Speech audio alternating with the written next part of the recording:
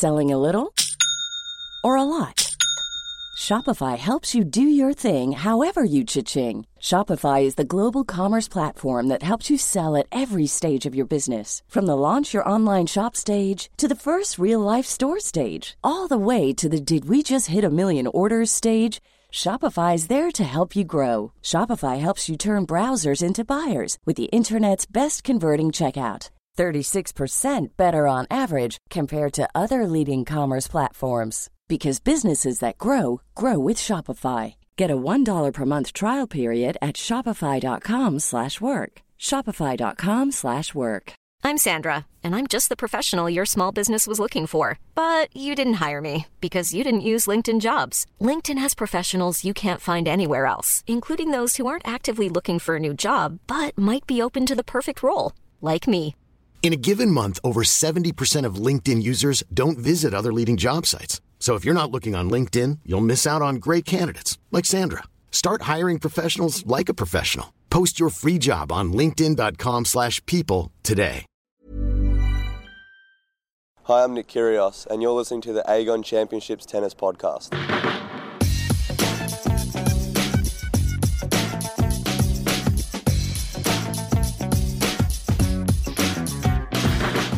Milos Raonic is into the quarter-finals after a great fight back against Richard Gasquet. Coach Ivan Lubicic wasn't surprised. I've never met any hard worker like him because his determination is just unmatched by any tennis player that I know, and I know quite a bit of them. French Open champion Stan Wawrinka crashed out to an in-form Kevin Anderson. I felt in the second I had a couple of opportunities, but he hit some really good serves. And then in the tiebreak, I feel like I was owning most of my points. I served very well throughout. I was aggressive from the baseline. And Andy Murray's doubles partner tells us how he ended up in a Hollywood movie. And I said, yeah, I'd love to do that. And then when I got there, they said, listen, you look a lot like our main character. Would you be interested in being a stunt double?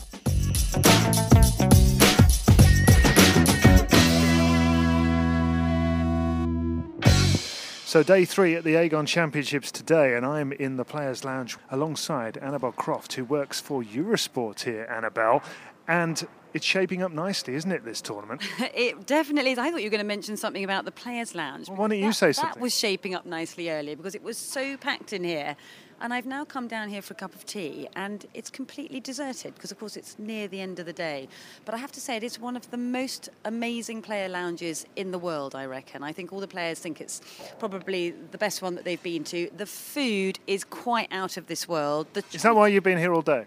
Probably. I've been grazing my way through quite a lot of different types of food, but it is really healthy, really delicious, and there's a lot of choice on offer, other than the fact that there is a big fridge full of ice cream in the corner. I have managed to avoid it at the moment, but I might have to go and get one after we finished. Yeah, well, I think, why don't we just stop now? I'm quite happy to stop now. Let's just go and have the ice cream. I know how much you've been grazing all day. Well, I've been here most of the afternoon. Yeah, in fact, the tennis podcast today here at the Aegon Championships has largely been recorded down in the Player Lounge, and there's a good reason for that. There absolutely is. And actually, normally you can see lots of kids playing. There's table tennis in the corner. We've got pool going on, TV screens everywhere. Food everywhere. It's normally a hive of activity, but it is a little bit quieter in here now. It is, absolutely, because it is getting in towards the evening. The final match is underway at the moment as we record this. Alexander Dolgopolov is 2-1 up in the first set against Guillermo Garcia Lopez. The day today, Annabelle, has seen another big shock. Stan Wawrinka gone. Yeah, it was a shock, and he didn't play badly at all, but he was up against somebody who was always going to be a danger and a threat. I mean, Kevin Anderson, the way he's been serving, he's been very aggressive, and I always look at Kevin, I think he's quite a sort of academic player, the way he approaches his tennis. He's a great thinker on court. He sort of maximises everything that he's got. I mean, he's so big, isn't he? I mean, he's 6'8", uses it to its full advantage to serve so well, and for somebody that tall, he really moves well as well, and there was a couple of chances there for Stan. I think the crowd were with Stan. They were calling out constantly throughout the course of that match. There was a lot of distractions going on with some of the fans, some of the over-exuberant fans out there, but it just wasn't to be. And I think that one opportunity he had where he missed that the forehand in the tie break, and that was it. Kevin Anderson stamped on him. He's become really quite popular, hasn't he, Stan Wawrinka? You mentioned people calling out. He does seem to get people on his side when he's playing tennis matches? You know, he does. It's taken a long time to come, and I think I'm not surprised, actually, because he has such a beautiful game. I mean, just in terms of its fluidity, the beauty of that backhand when it fires, it's like watching somebody pull a trigger and an arrow just firing across the court. I mean, it's just extraordinary. And I think he's quite sort of good-natured and good-mannered on the court. I mean, I was very close to the action today, and he was so polite to the ball kids. He's one of it's a rarity, actually, the way that he spoke to the ball kids. He was incredibly polite, and he has become very popular. And I think he has lived the majority of his career in the shadow of, obviously, Roger Federer. And it was very interesting at the French Open when, I think after he'd won his quarter-final match, he went into the press conference, and the first question was to do with Roger. And he let that press person know exactly what he thought about that, because I think it was like, well, you know, now is my time. You know, I'm playing great tennis. I've been up in the top 10 in the world for quite some time now. I think he feels like he deserves a little bit more respect. And I think the popularity with all the fans and the type of brand of tennis that he brings, it's so exciting, so explosive. I think you're right. He's very, very popular. Could you imagine, once he's had a week of rest now and a good bit of practice and just got his head right and got used to the grass, could he be a contender for the Wimbledon title? I would definitely put him in the mix, and it's not one to rule out, that is for sure. It's whether he can keep that consistency within his mind over the course of another, 7 matches in best-of-5 sets, having just won the French Open, and everything that would have taken its toll on him emotionally, because there's no question that would have taken something out of him. But, I felt here today, when you watched him, he was playing with a lot of freedom and a lot of sort of inner confidence. And when I interviewed him after that first round win, he said he felt so free. He said, I feel so good on the court. I just feel different having won my second Grand Slam. And there's a real sort of inner steel of confidence now, which I think it's been given. He's not just a one slam wonder anymore. So I don't know, it's going to be interesting at Wimbledon, but I think he'll be popular, as you say. I think the public will want to be seeing that backhand out in its full flight on the centre court at Wimbledon, and I hope he goes far. Let's hear from him.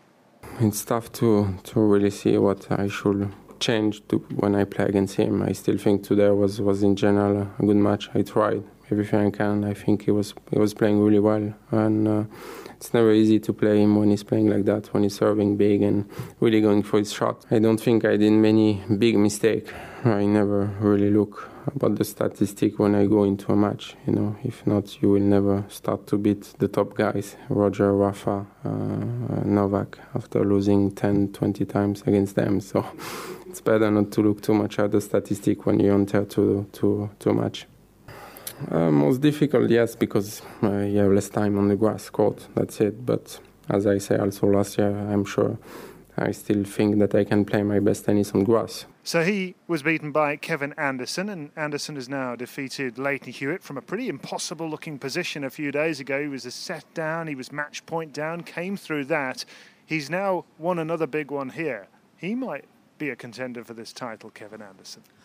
I think so. I mean, I was listening to Pat Cash talking on our programme this morning about exactly that. And he said before the match today, he said it would not surprise me if Kevin Anderson was actually holding up the trophy at the end of this week. And with a serve like that, and when everything is firing and he's made some improvements and he's constantly looking to take the ball early, get on top of the ball, move forward, he volleys well. He does all the right things that you need to be doing. And I thought he was very honest in the interview after the match today, saying, yes, I got a little bit tight and a little bit nervous in the match today, but I tried to control it, and I tried to, he said I wouldn't be human if I didn't feel that pressure, but with experience, that counted for a lot today, and it was able to pull him over the line. So I find his approach mentally to matches very, very interesting.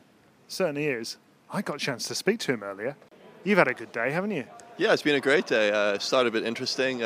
Bumped into Jeremy Clarkson of all people. I've been a big fan of his for a number of years, so that was quite nice for me. But then on to obviously the main part of the day was my match, and it definitely feels great to get through. It was a very close match, and coming on top of a very tough opponent definitely feels good. I said you'd had a good day. You've actually had a good week. Let's be honest. I have to say though, bit mean to beat the guy who is never going to play here again in the first round. Yeah, I mean, like he's played here so many times and obviously had so much success. So, it was also a very close match, saving match points. But it just goes to show you how funny tennis is, really. Can really switch on any single point. Managed to scrape through there. Played, I think, a very good third set against Leighton, and then today I think it was very evenly matched throughout.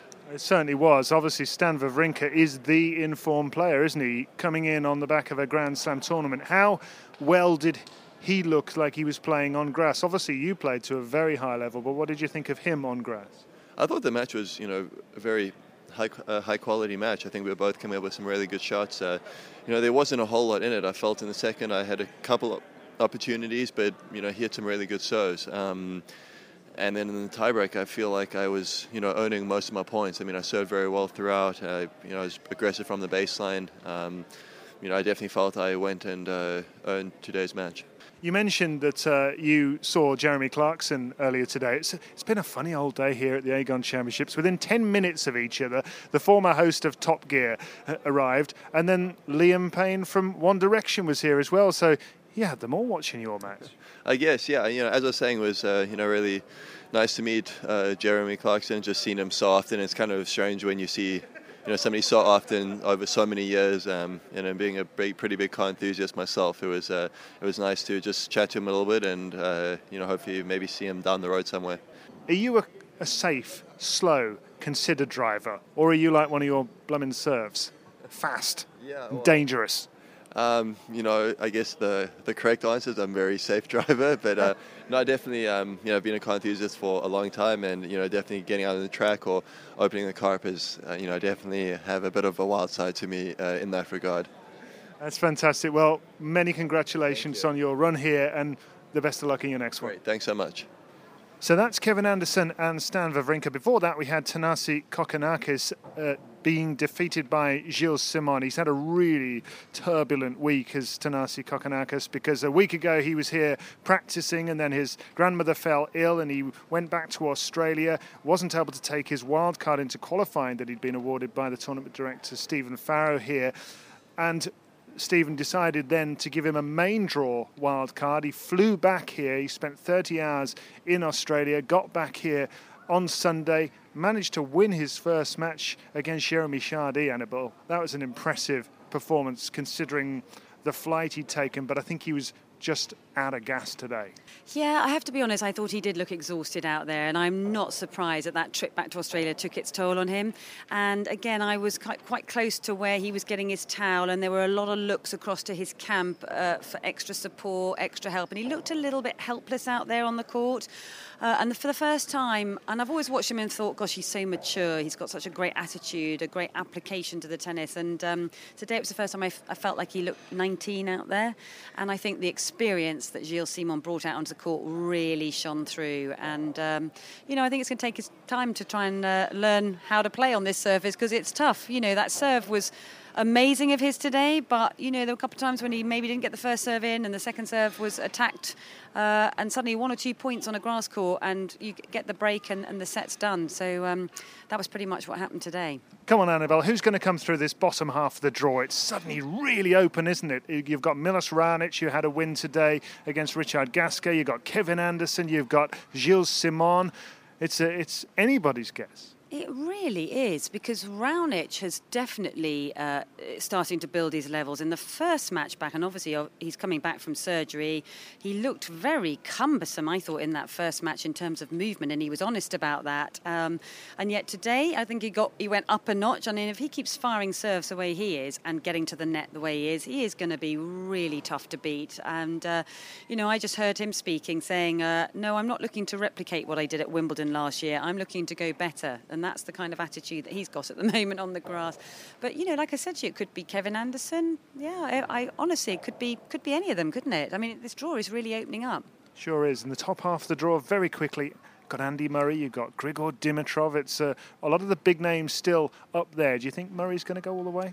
I do, actually. I think that Murray is playing the best tennis that I have seen him play. I think, when you consider all the wins he's had here, the Wimbledon win, the US Open, the Olympic win, I think his tennis right now is at a different level. I think it's more aggressive than then, with the mix of the variety, the slice backhand, the serve is better. I think the second serve is standing up even better than before, which was more attackable. I think, and also he's so much calmer. He's like a different person. I mean, even seeing him around behind the scenes, he seems more mature, he seems more at ease. Married life seems to suit him. I think Andy Murray is in a very good place right now.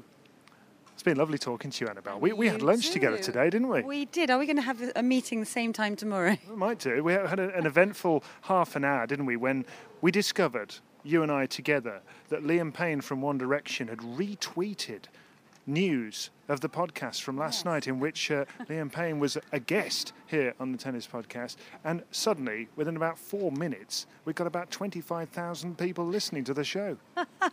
Well, I didn't think it was possible. You know, normally when I do a tweet, it might get a few retweets, and if you do something about Federer or Nadal, you'll get sort of 100 and something retweets, possibly on an amazing day. What were you getting? Something like 45,000 retweets, and still going up. I didn't even think that was possible, but it is. It was quite an amazing time. It was a special moment that we shared there. It was indeed, and my phone has broken.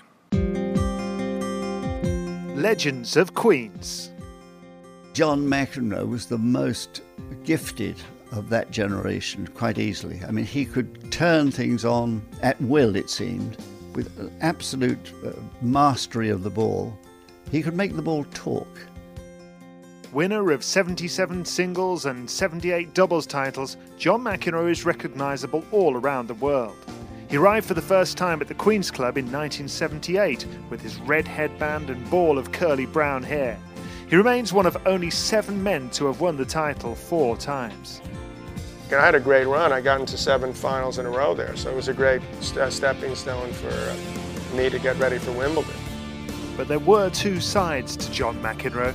I'm afraid John was his own worst enemy, really. He became known as a nasty guy on the court. And in fact, he was a wonderful tennis player. One of the best grass court players ever, do you think? Yes, I think he was. I think he was one of the best grass court players.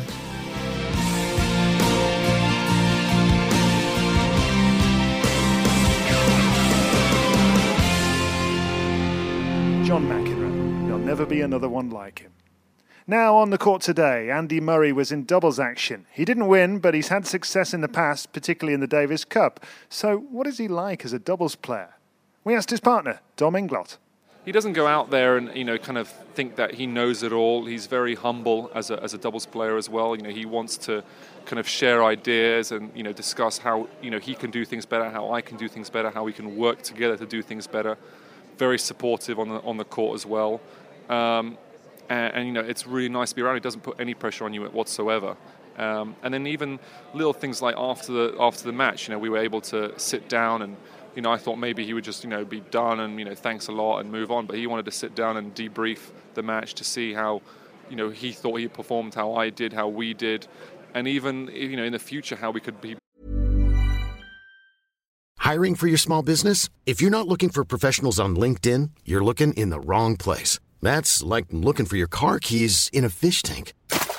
LinkedIn helps you hire professionals you can't find anywhere else, even those who aren't actively searching for a new job but might be open to the perfect role. In a given month, over 70% of LinkedIn users don't even visit other leading job sites. So start looking in the right place. With LinkedIn, you can hire professionals like a professional. Post your free job on linkedin.com/people today.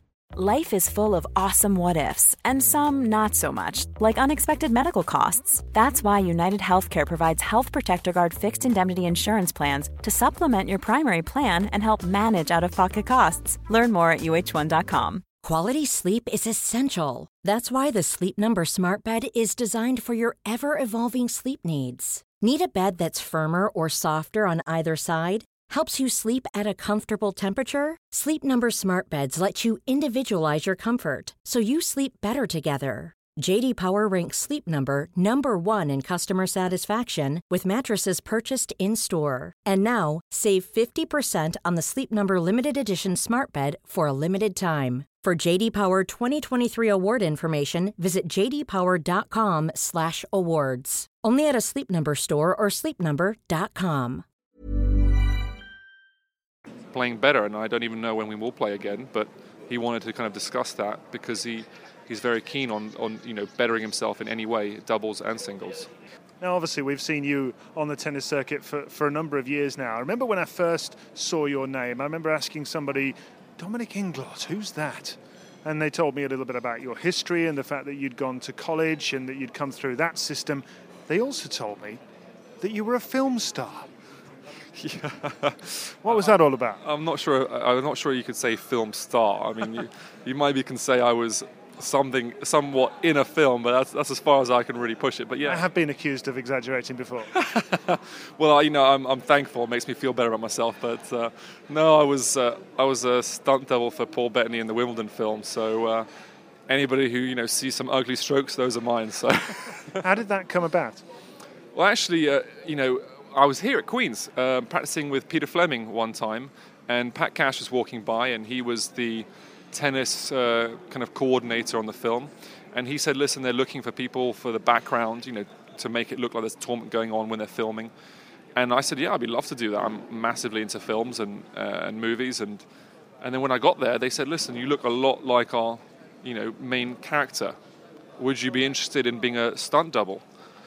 And I was like, yeah, sure. I mean, that sounds great. I thought there was going to be 4 or 5 other guys who were going to have the same job, and turns out it was just me. So I had the whole summer, doing all his routines and making me look like him a bit more than I already do. But yeah, it was a lot of fun. Is he any good?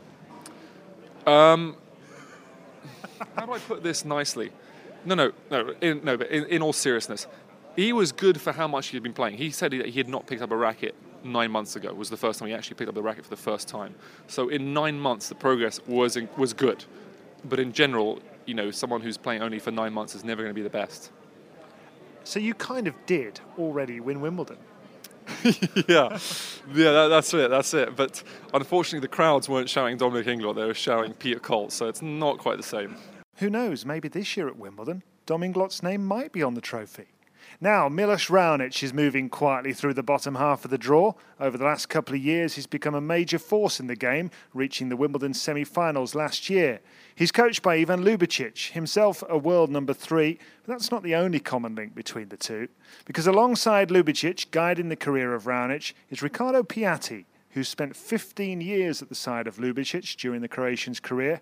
I spoke to the pair of them and asked Riccardo about when he first met Ivan Lubicic. I saw him when he was younger, when he came from Croatia. He came from a Profughi camp, but I was in a club where I was working with Furlan, Camporese, Karate, this guy. And after I met him in Australia, and I invited him to come in Monte Carlo, and he came and we practiced together. And after we continued to stay from that time. What were your memories of that time, Ivan? Because you weren't exactly a teenage prodigy, were you? Somebody who broke through like Nadal as a teenager. It took you a little while. No, I had a decent junior career. I was in 1996. I played junior Wimbledon final. Won Eddie Hare, which was a Grade 1 junior tournament. So I had a solid junior career, but I struggled to break through after that. In 1997, when I was 18, I played couple junior tournaments only, and I tried to play satellites. Back in the days, we didn't have futures. Not much happened. I was 300 in the world. 98, same thing. And then 99, when I was 20, I actually started to break through. But it still took me quite a bit to actually break into top 20 and top 10, of course, when I was 25. What were the stages, as you remember them, Riccardo, with Ivan's career? Because, like I say, it didn't happen overnight. But what was the difference? When did it become apparent that this guy could be one of the top players in the world? Yeah, for me, my team was Furlan, and the goal that I had with them was a professional player, and they came quite good. Furlan 19, Karate 26, something. When I saw him, I think this one he can be top 10. But really, I was coaching, but I don't know in which way to coach one player coming top 10. That was also, I think, I had no experience that I had now to help him when we start. So we growing up together. The goal was top 10, and then we decided, okay, we need to go where the top players are. So not a challenger, just big tournament, and then when immediately was in a draw, we try to we find not the good draw but the best player in a draw to play, because we need to understand what was important for him to grow in. And in that time even he had not a lot of money also to invest to physical trainer, to all of that, and I help him about that part. So that's why we arrived late. And sure, in his career it was important also the fitness trainer that we had was Salvatore Sosa. Salvatore was working with top players like Correia, like Bruguera, this guy. And that's, I think, was why Ivan came not quite immediately. Do you remember, Ivan, a moment or a match where perhaps you thought, actually, I can do this at the very top level? Or did you always know it was there and it was just a question of building? It was coming slowly. I started to feel, I won my first tournament in 2001 in Lyon, but it almost came too early to me. I wasn't really mentally ready for a big stage, and then I struggled a few years. But then 2004 was the breakthrough year for me. As Ricardo just said, I started to work with Salvador Sosa, who was somebody who already worked with the top players, and also his experience helped us both quite a bit. And the Olympic Games in Athens were definitely the moment where things started to happen big time. Mario and I won Olympic medal there in doubles after winning incredible match for that bronze medal against Bupati and Paes. And from there I realized I can really do something special. And since then, really my career wasn't the same anymore. In 2005 I had an incredible start, and from there on basically I was just growing to reach number 3 in 2006 in May, and that was Olympic Games in Athens were definitely the breakthrough moment of my career. I was never satisfied with being top 30, top 20. I always wanted to be the best I can. And my mentality or my way of thinking was always invest, not only financially, of course financially as well, but also mentally engaged totally and try to be the best you can. And I did it basically until the end of my career, and that's one of the main reasons why I stopped. In the end, of course, I had few physical issues, but the main reason was that I just felt I couldn't compete with the best. We now see you coaching Milos. Are there similarities between the two of you in terms of that mentality? Because it seems to me that every time a year goes by, he seems to improve to me. He seems to be a real learner, a worker. He is extremely hard worker, and we from day one, from first day we started to work together, and later when Ricardo joined us as well, we had one mantra, and we still have it, is to keep improving. I think it's wrong to talk numbers, results, as long as the player is improving, the results will come. And this was something that we keep working every day with Milos. We keep adding things to his career and everything that can help him. And this is something that we consistently work on to improve him as a player. I wouldn't say that we are similar.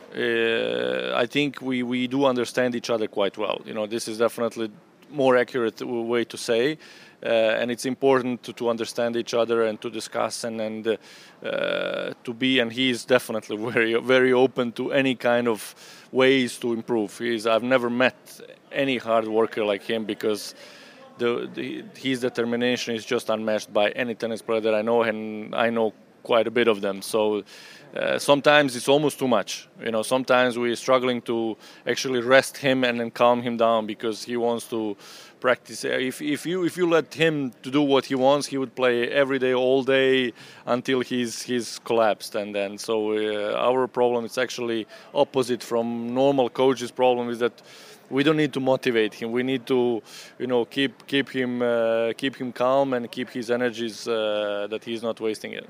Just on the surface element, which one do you think he can have his best results on? Because I remember grass wasn't always your best friend, was it? No. I struggled on grass. Other than my junior career, I have a grass court title, but it was basically my only tournament, I can say that I felt comfortable on. My tennis was based mainly on trying to figure out the way to play, trying to figure out to use spins, rotations, and then on grass you are very limited on that. And I struggled with the return, which is not a secret, obviously. And I also felt that my serve wasn't as powerful and deadly as it was on other surfaces. So many reasons, but I think Milos can win on any surface, honestly. I mean, I think he already showed on grass he can definitely win. Clay, it was a surprise for many last year, the way he played. It wasn't a surprise to us, and of course, we expected big thing for this year, Roland Garros, which he didn't play, unfortunately, hard court. I wouldn't put limits to him, really, because he's such a powerful game. He has that any surface, he has to adapt a little bit, but any surface he can play well, which he already showed. Well, Raonic still has a chance to take the title here at the Aegon Championships after beating Richard Gasquet, who's today's candidate for our Moet Moment Challenge. Richard Gasquet, your Moet Moment 60-second challenge starts now. Who won the Aegon Championships here at Queen's in 2014? Dimitrov. Correct. Who won it 2 years ago? Cilic. Andy Murray. How many Grand Slam titles has Andy Murray won? 2. Correct. Which former Wimbledon champion did Nick Kyrgios beat at Wimbledon last year? Nadal. Correct. When did Boris Becker win his first Wimbledon? 85. Correct. When you win your biggest title, what were you doing to celebrate? Moet, maybe? Correct. It's good to do. It's good to say that. How old was Leighton Hewitt when he won at Queen's for the first time? 20? 19. 19. How many times was Andy Roddick beaten in the Wimbledon final? 3. Correct. How many Queen's titles has Tim Henman won? 1. None, yeah. Which 2 players who are playing at Queen's this week reached the Wimbledon semi-finals for the first time last year? Raonic and Dimitrov. Correct. Finally, what was the score in the 5th set when John Isner beat Nicolas Mahut in Wimbledon? 70-68. Correct. Yeah. Not so bad. No, Richard, not too bad. Now, Catherine Whitaker has joined us here on the Aegon Championships Tennis Podcast. And where are we right now? We are sitting courtside, Catherine. Just a few feet away from the grass. We could touch the grass if the great big inflatable bubble that covers the centre court grass from possible rain and dew overnight wasn't inflated at the moment, but it is. It is, I would say, quite dark outside here at the moment. It's very nearly midnight here in London, and another day has come to a conclusion here at the Queen's Club. And Catherine Whitaker, we have another day to look forward to, and it is very murky out here, isn't it? I have to say, that's not the segue I thought you were going to go for. When you came off the back of Richard Gasquet and said, no, that's not very bad, I thought you were going to say, speaking of people that aren't doing very badly in challenges, here's Catherine Whitaker. Because without further ado, I think, never mind all this rubbish about the centre court, let's talk about my big comeback in Challenge Catherine. Okay, what's happening then? Well, I believe maybe I've overbilled it, but I believe I'm at least on level pegging with the listeners, which frankly has exceeded my expectations for the almost midway point. So I think it's worth a mention. It's exceeded mine as well. Yeah, you were 2 points down just 24 hours ago. Now it's 10 points all. It's thrilling. Catherine against the listeners. Who knows what's going to happen next? Now, matches still to come on Thursday. It is Thursday tomorrow, isn't it? It's Thursday tomorrow, yeah. It just feels like Sunday. Yeah, it's long days here. Although we have to say it's not really working for a living, is it? Let's be honest. Now, we've got, first of all, Grigor Dimitrov, the defending champion, who rather got out of jail, didn't he, in the first round? He was really struggling there. He now faces Gilles Muller. What do you think is going to happen? Oh, crikey. Well, it's another big server, which is a bit of a worry. Gilles Muller likes the grass. Grigor Dimitrov looked slightly unconvincing, but that could have just been because it's his first grass court match. Oh, do you know what? I'm going to go... am I going to get myself into trouble? Now's not the time to change my policy, so I'm going to go for Muller in 3. Muller in 3, says Catherine, and our listener, Dylan Blanchard, says Dimitrov in 3.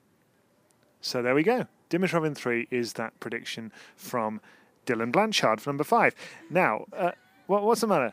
I've already got that very uneasy feeling in my stomach, and we've only done one prediction. Oh dear.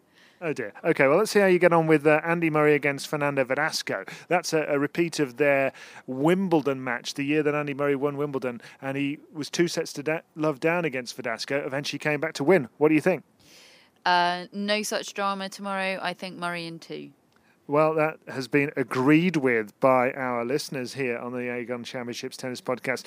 We have John Isner against Feliciano Lopez. I would not want to be a line judge in that one. No, I like the look of that one. I'm going to try and catch a glimpse, if I can, of that match, because I think it's going to be very interesting. Isner really should have done better on grass in his career up to this point and just hasn't. I shouldn't pick against Isner on grass because he really should win 90% of the grass court matches that he goes into, but somehow doesn't. Feliciano Lopez, finalist last year. I'm going Isner. I'm going. How many sets? 3 sets. 3 sets for Catherine. And we have from @Dylan Blanchard number 5, Lopez in 3. So we have lots of disagreement here. The final match of the day to talk about is going to be Marin Cilic against Viktor Troicki. Catherine Whitaker, what have you got? I think I've got Viktor Troicki, I think Cilic struggled yesterday. Troicki a finalist in Stuttgart. I think the form book says Troicki, and though I sometimes do drastically disagree with the form book, I found it's rarely wise to do so. So I'm going Troicki in 3. We have lots of disagreement here because Cilic in 3 is the listener view. It is 10 points all overnight. It is so exciting as we... Well, one thing's for sure, it's not going to be 10 points all tomorrow night, is it? There's one way or another, someone's taking the lead here. Certainly is. Now, the Aegon Championships Tennis Podcast is brought to you in association with The Telegraph. We will be back with more on Thursday.